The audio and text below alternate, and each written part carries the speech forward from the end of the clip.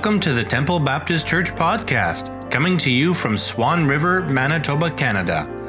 This week, we join Pastor Neil Effa as he preaches from 2 Peter chapter 1, verses 8 and 9, in the 9th part of a sermon series called Character Under Construction, with this message from August 4th titled, Avoiding Regret.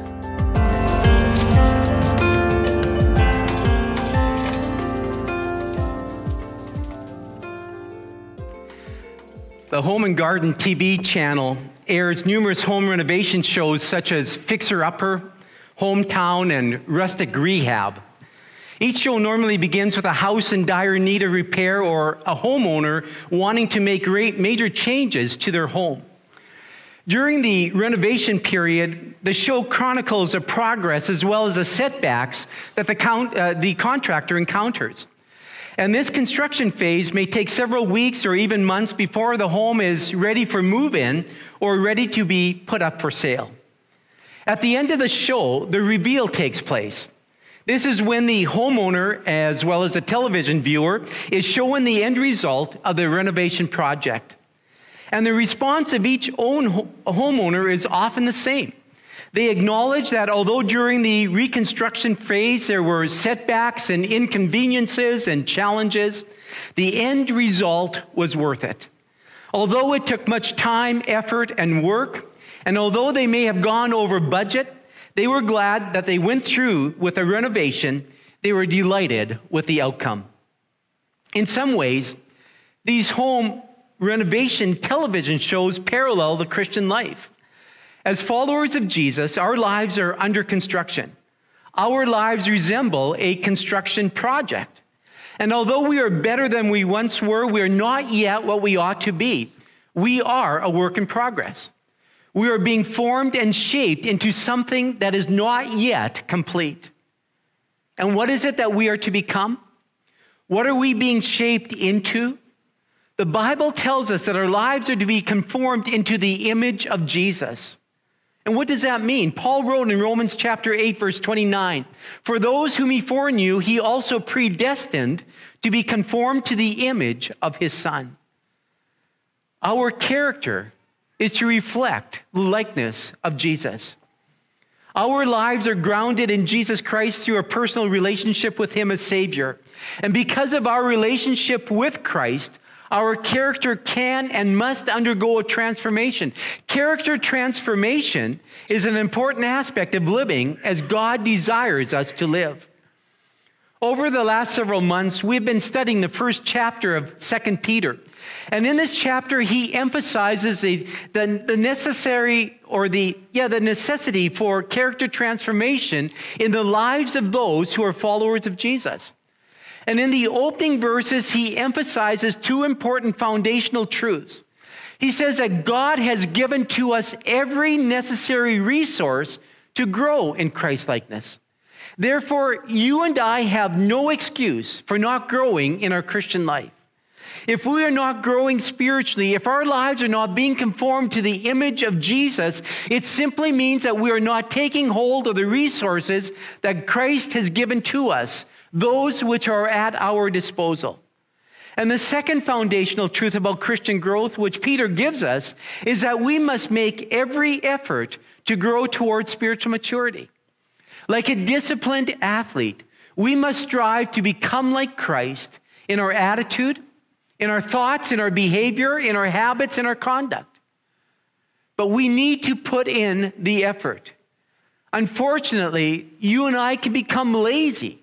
We can become complacent and content with our present spiritual state. And as a result, Peter urges us to put in the work necessary to grow spiritually. Well, after giving to us these two important foundational truths, Peter specifically details the Christian graces that are to be evident in our lives through grace-driven effort on our part. And he lists 7 qualities that we are to add to our faith, that we are to supplement our faith with. Now, again, I want to emphasize, we do not add these qualities to our lives to earn God's salvation through Christ. Rather, we add these qualities to our lives as a result of our salvation, that which we have experienced through faith in Jesus. Because of our faith in Jesus, We desire to become like him. And therefore, Peter urges us then to add to our faith virtue. Virtue is that moral courage to do the right thing regardless of the temptation to sin and the pressures to conform to this world. And we're to add to our faith knowledge, as spiritual discernment, being able to understand what is right and what is wrong in all things. And self-control, controlling our passions instead of our passions controlling us. Self-control says no to our sinful passions and drives. And he says, add to your faith steadfastness. In other words, press on in the sufferings, the sorrows, and the storms of life, even when you feel like giving up. And godliness? Godliness is living all of our lives in the presence of God, under the authority of God, and for the honor and for the glory of God. He tells us to add to our faith brotherly affection, the love which Christians cherish for each other as brothers. Why? Because we're God's family. We are brothers and sisters in Jesus Christ. And then he says love. That selfless, sacrificial, unconditional giving of ourselves for the benefit of mankind, for humankind. As you view that list of qualities in Peter's first chapter of his second epistle, is there one, or are there two, or perhaps several that are lacking in your life? For example, do you lack moral courage? Are you given to compromise when it comes to your faith and your values? Do you have discernment as to what is right and what is wrong? Are you out of control when it comes to your sinful passions and drives? Do they control you, or do you control them? Do you give up when things get tough in the sufferings, the storms, and sorrows of life? Do you recognize and submit to God's authority over your life, or do you live as if you are the captain of your own soul? Do you value and cherish your brothers and sisters in Christ? Or are you indifferent toward them, even to the point of neglecting to meet together with them for mutual fellowship and service and worship, teaching, and prayer? Does your life exemplify the selfless, unconditional, and sacrificial love for others which Christ demonstrated to you? So what are those qualities that are lacking in your life? What are the graces that need to be ever increasing within you? What is that which you must be adding to your faith? We could end the series at this point, but Peter has more to say to us about the necessity of character development, about our need to grow in holiness. In verses 8 and 9 of his second epistle, chapter 1, we read, "For if these qualities are yours and are increasing, they keep you from being ineffective or unfruitful in the knowledge of our Lord Jesus Christ. For whoever lacks these qualities is so nearsighted that he is blind, having forgotten that he was cleansed from his former sins." You may have heard the essay a boy wrote about a mule. In his essay, he wrote, "The mule is a hardier bird than the goose or turkey, and yet different. He wears 2 wings on either side of his head. He has 2 feet to walk with and 2 more to kick with, and is awful backward about going forward." Now, many of us could find some similarity to the mule in our own disposition. We are awful backward about going forward. We know our own hearts, and we know that there is a stronger inclination in going backward in our spiritual life than going forward. Often we are adverse to doing the things that will bring about spiritual growth to our lives. But Peter doesn't want us to come to the end of our life and realize that we should have been moving forward, that we should have been more diligent to supplement our faith with these qualities. He wants us to avoid regret. And therefore, he goes to great pains to remind us that the effort that we put into our spiritual growth will be worth it. He makes it clear that the effort that brings about growth will be profitable. There are some very positive things that happen in time and eternity when we add to our faith. But Peter emphasizes these things by stating them negatively. He says, by stating them negatively, he wants us to avoid coming to the end of our lives and experiencing regret. What regrets then do we avoid by adding to our faith these qualities? Well, first of all, Peter says, by adding to our faith, we avoid ineffectiveness. This is how he puts it. For if these qualities are yours and are increasing, they keep you from being ineffective. Now, the older versions of the Bible translate the word ineffective as barren. The same word is translated in other contexts as idle. Barren is a negative word that has a real heartache attached to it. The word is commonly associated with a woman who has been frustrated in her desire to conceive and bear children. The Old Testament contains numerous accounts of barren women, women such as Sarah and Rachel and Hannah. And in their barren state, they are presented as women who are unfulfilled. The longing of their heart was to conceive and bear children. And there's a parallel to the Christian life. Just as a woman senses that it is a part of her destiny to be a mother, so a Christian senses that there is a purpose for their life. A growing Christian knows that there is something that God wants to accomplish through them. This was the motivation for Rick Warren's book, The Purpose-Driven Life. He began that book by saying, it's not about you. The purpose of your life is greater than your own personal fulfillment, your peace of mind, or even your happiness. It's far greater than your family, your career, or even your wildest dreams and ambitions. If you want to know why you are placed on this planet, you must begin with God. You were born by his purpose and for his purposes. Peter is saying that by supplementing our faith with these qualities, we will save ourselves from uselessness, from ineffectiveness and barrenness. We will discover God's purpose for us. We will then use his gifts and resources for his honor and his glory. We will not be consumed with ourselves. And as a result, there will be a sense of satisfaction, a sense of fulfillment, knowing that our lives counted for something beyond ourselves. So if you want to avoid regret, if you want to avoid coming to the end of your life and seeing that you were ineffective, Peter's saying, add to your faith, supplement your faith with these 7 qualities, these virtues that I've just listed.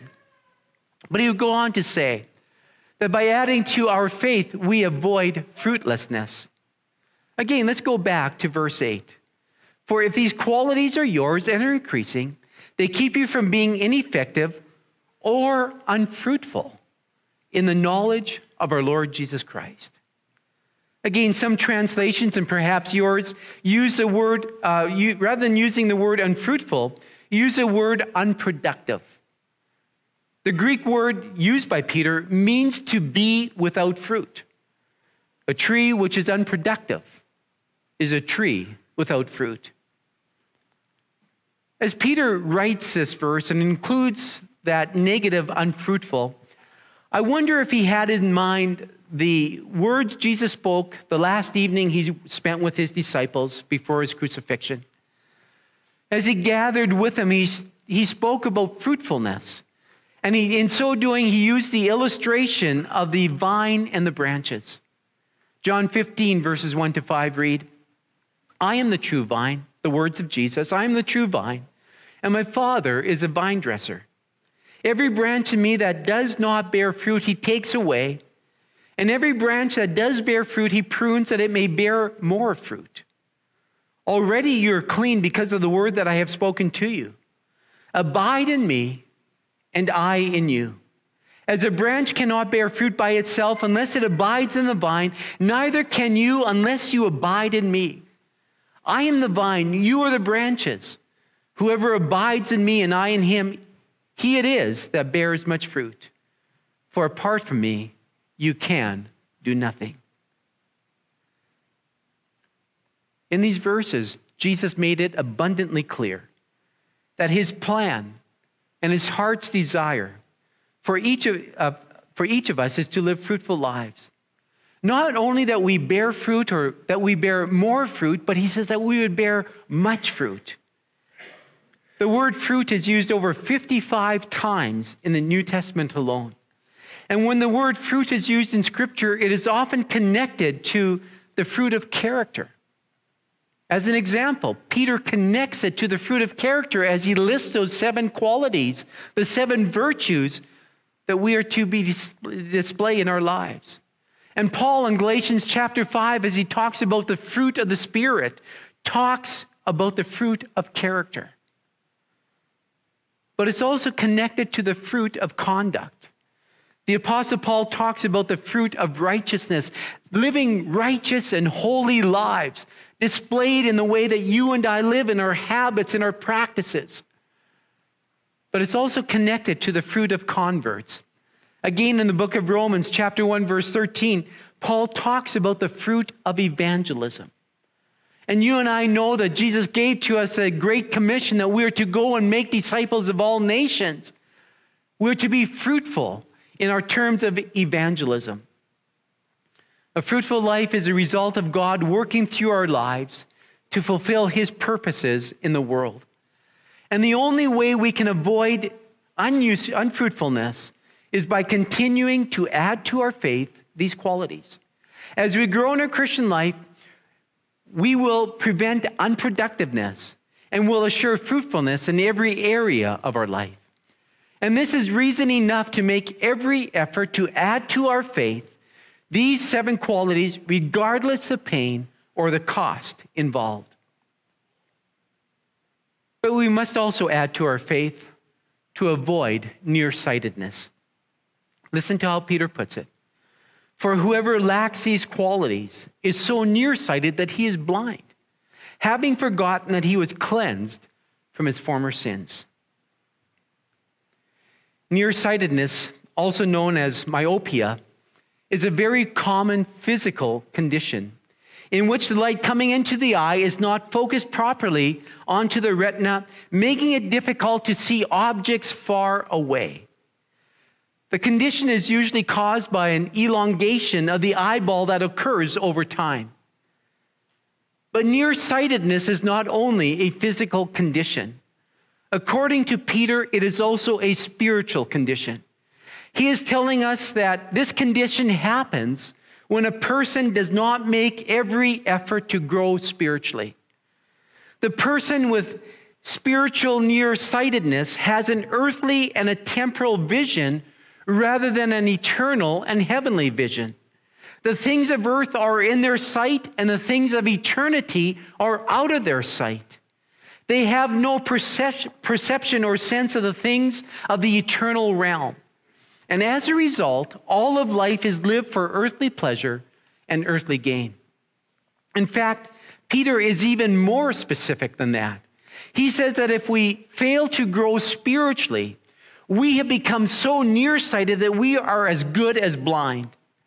We are actually living as if we were unbelievers who are really blind spiritually. Peter's point seems to be that a Christian, preoccupied with the short term, on what they want out of the moment immediately in front of them, has lost the ability to see life from any kind of eternal perspective. Those who set aside the positive traits that he previously listed have forgotten that they have been cleansed from their past sins. Again, the idea seems to be that of overlooking who we are and what our lives are for. We still see participating in sin or less than Christ-like behaviors as normal. Instead, we should see those as things that we have been cleansed from, which we have power to move on from. How sad when believers who have been saved by grace through faith in the finished work of Christ forget who they are in Christ. How tragic when our eyes become blinded to our sanctified position in Jesus Christ. How he has elevated us into his family as sons, joint heirs with him.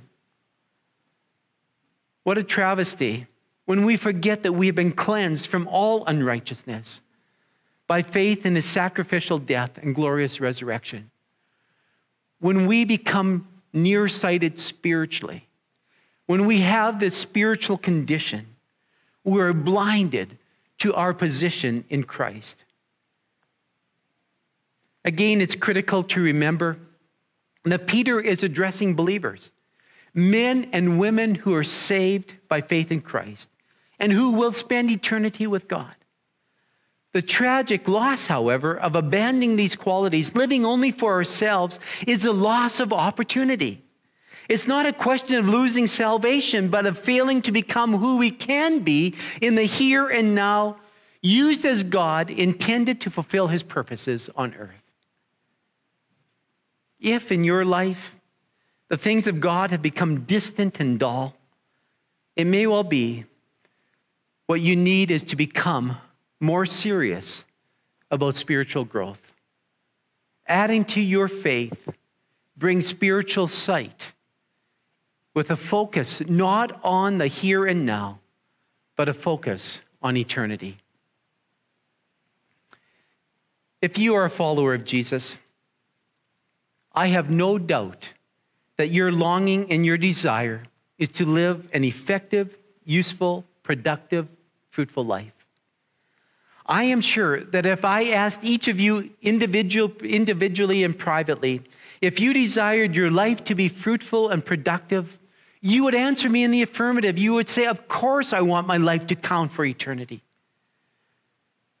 And if you're living an effective spiritual life, I encourage you to continue to do so. Don't give up. Continue to put in the necessary effort as you partner with the Holy Spirit, drawing upon the strength that only he can provide. Keep increasing in these areas that Peter has spoken of and has written about. But if you're not growing spiritually, I want to remind you that it won't happen automatically. It won't happen instantaneously. You need to make the decision to grow. You must make every effort to supplement your faith in Jesus with these 7 graces.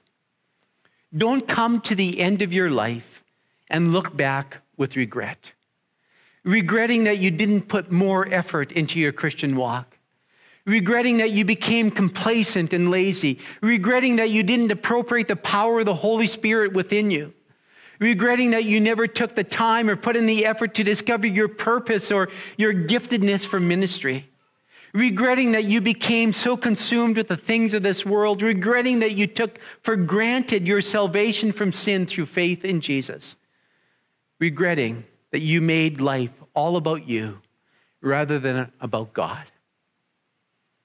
The Bible assures us that one day we will all stand before God to give account of our life. As a believer, we will not be judged concerning our salvation. That has been assured for us through the death and resurrection of Jesus Christ. We can place our confidence in that. But we will give account for our deeds, for our fruit or lack of fruit. What from your life and my life will be revealed on that day? Alfred Nobel, who lived from 1833 to 1896, is best known for the Nobel Peace Prize. Less well known is the fact that Alfred Nobel also invented dynamite. As well as a chemist, engineer, and innovator, he was a weapons manufacturer. In 1888, Alfred's brother Ludwig died. A French newspaper erroneously published Alfred's obituary. It condemned him for his invention of dynamite, stating, "The merchant of death is dead." Dr. Alfred Nobel, who became rich by finding ways to kill more people faster than ever before, died yesterday. Alfred Nobel was devastated by the foretaste of how he would be remembered. His last will and testament set aside the bulk of his estate to establish the Nobel Prizes. He gave the equivalent of US $250 million to fund such prizes. Alfred Nobel had the rare opportunity to evaluate his life near its end and live long enough to change its assessment. You and I have been given an opportunity to assess our life. We've been given that opportunity through the study of those 7 qualities, those 7 virtues that Peter urges us to supplement our faith with, to add to our faith. As we do the assessment, what changes need to be made?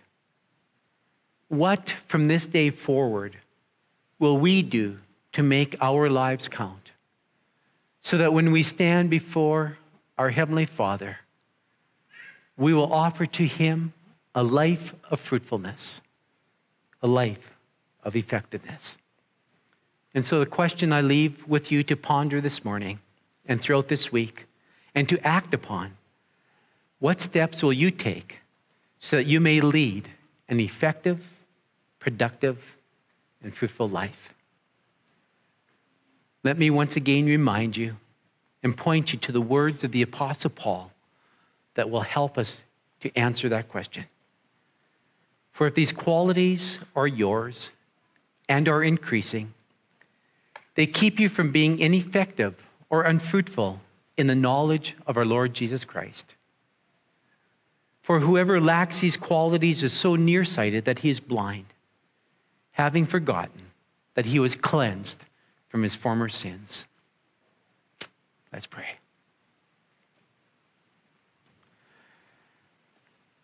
Heavenly Father, I thank you that you have given to us that which is necessary to be productive and fruitful and effective in our Christian life. Father, I thank you that we have no excuse for not growing spiritually. And so forgive us when we have become lazy or complacent, when we have forgotten what we have been delivered from, when we have forgotten our standing, our spiritual position with you because of our faith in Jesus. And so, Father, I pray that we would live a life that would avoid regret, so that when we come to the end of our life and look back, we would not live with regret or be overcome with regret and remorse and shame, but rather that we would realize that through the power of your Spirit, as we supplemented our faith with these 7 graces, we lived lives that were fruitful, productive, and honoring to you. I ask that we would allow your Spirit to search our hearts, to stir within us, and to give us the courage and motivation to do what we need to do in order to live those productive lives for your honor and for your glory. For it's in the name of Jesus, our Lord and our Savior, that I pray. Amen. Thanks for joining us. We hope we were able to provide wisdom and insight in your faith journey. If you would like to connect with us, you are welcome to join our service every Sunday morning at 10:30. For more information, you can find us at facebook.com/TBC Swan River. And if you would like to find more episodes of our podcast, go to anchor.fm/Temple Baptist Church or search on your favorite podcast app.